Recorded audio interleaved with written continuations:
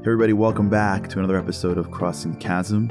I'm Charlie Rauer here with Scott Reckler. Scott, thanks so much for taking the time. Thanks, Charlie. Appreciate it. So we're at the end of 2023, and the market seems to be not responding to the economy. The economy seems to be in a situation that's supposed to be heading towards a recession, and the market seems to be exploding. The Dow's up 20% since July. The Nasdaq's up, I think, almost 40%.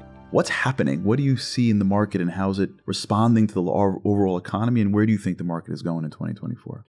It's an interesting market, and I have my own personal perspective, and it's in this time of year you're going to hear a lot of the pundits come out with their predictions, right? And to your point, we've not only seen record stock markets, but we've seen a bull market in bonds that we haven't seen in 40 years, right? So what I think is happening is the market.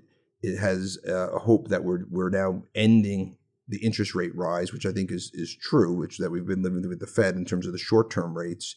And from there, are hoping that leads to a soft landing.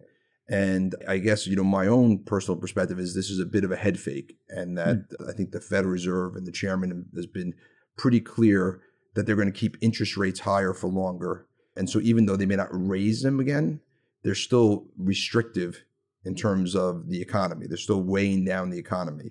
And as that starts to happen, eventually that's going to create some level of economic downturns and recession. I mean, if you look when we talk about the yield curve, right, the short-term rates being higher than the long-term rates, that historically has been an indicator of a recession that's pending. And we're now something like over 280 days where that inverted yield curve has been in place, which is a record.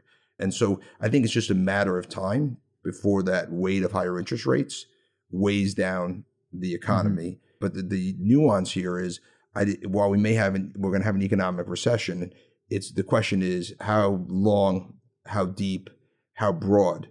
And I think one of the things with this economic downturn is it's going to affect different people, different industries, different parts of geographies unevenly. So that if you look at the averages and look at the macro numbers of what the headline GDP is or the headline CPI is, that will have one message. But when you look through those numbers, you're going to see certain segments of the economy having harder times. And for example, the housing markets right now in a recession, right? The commercial real estate market's in a recession.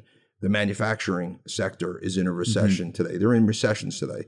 You got to look through the numbers, say, where are they? And, if you look at lower income cohort, small businesses, right? They haven't had the benefit to lock in long-term rates when they were at these, historically low levels. And so now their credit card rates are 22%. Their, small loans are up in the, double digits for small businesses because they're floating rate loans. People who weren't able to lock in to buy a home with a mortgage at a low rate today can't afford to buy a home today, right? And so they're paying higher rents. And so that's eating a higher portion of their disposable income. And so it's going to be an uneven period of time. And I think as you get through 24, as we're going into this, I think there'll be a reset back where people realize that they got, ahead of themselves in terms of where the economy is going to be. And we'll start seeing markets correct. And the 10-year going back up closer to 5%, and the S&P and others adjusting down. I also would say that this is, this concept of higher rates for longer, taking away, again, the short-term rates, which the Fed has the ability to influence. But when you think the 10-year, which is the longer-term rate, which the market's influence, right? And I think, we're in a period where inflation's going to be higher for longer because growth is going to be higher, because employment's going to be tighter, right? We've talked about deglobalization, the whole digital transformation. Today, the buildup of defense that's going to be needed because of what's happening around the world in the Mideast and in Europe. But the home shoring of our supply chains, all these things are taking place, which is going to result in a higher level of demand, which means you're going to have higher normalized inflation, which means you're going to have higher normalized rates.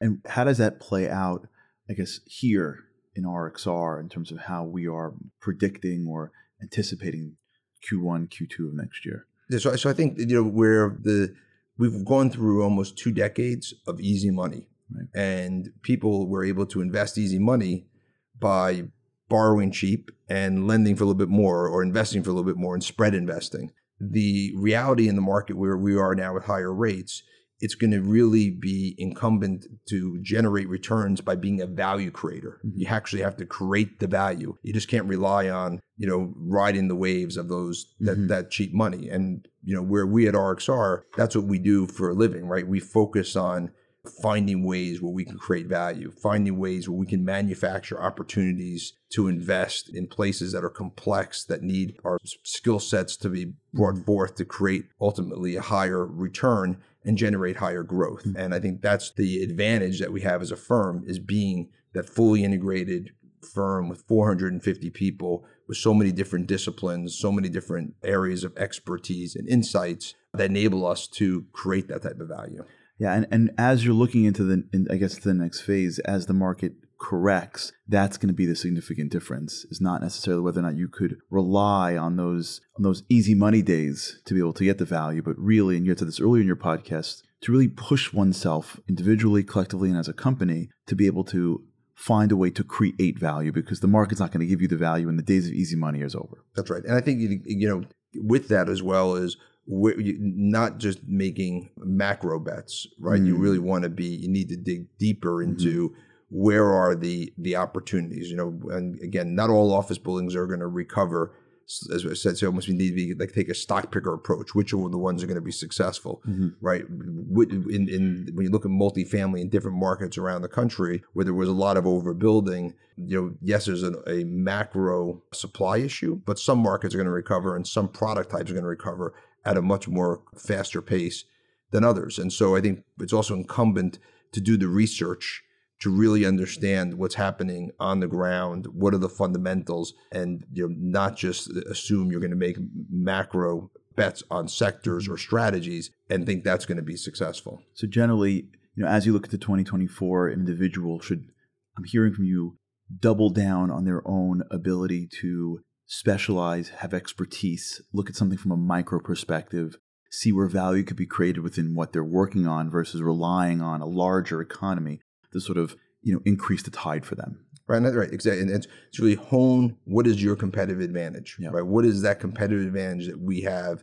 that's distinctive, and you as an individual that's distinctive, and hone that, right? And then sharpen your skills, again, to look beyond the averages, look beyond the headline numbers to understand what are those numbers telling you? What are we seeing in, that's driving the potential for growth, the potential for risk, so that you're able to adjust appropriately as an investor and as an operator, right? What are we seeing the trends of our customers, their needs and their desires changing in this environment, and how do we adjust our product to meet those needs for those customers? And then I think, in a world where everything is digital, the more physical you can merge with that phygital approach to things, the more effective we're going to be. The more there's a sense of community, there's more of a sense of being connected to your customer, and your customer connected to you or to the people that they engage with in your firm. That is a competitive advantage that other people don't have, right? That is a bond that is not something that you can just turn on and turn off. People feel these bonds are a little bit more priceless than what a couple of cents of rent might be here or there. Wow. Excellent. Well, Scott, thanks so much. Happy New Year. Wish you a great end of 23 and a beginning and a great 24 year. Thanks, Charlie. Looking forward to re-engaging in the new year. Thank you.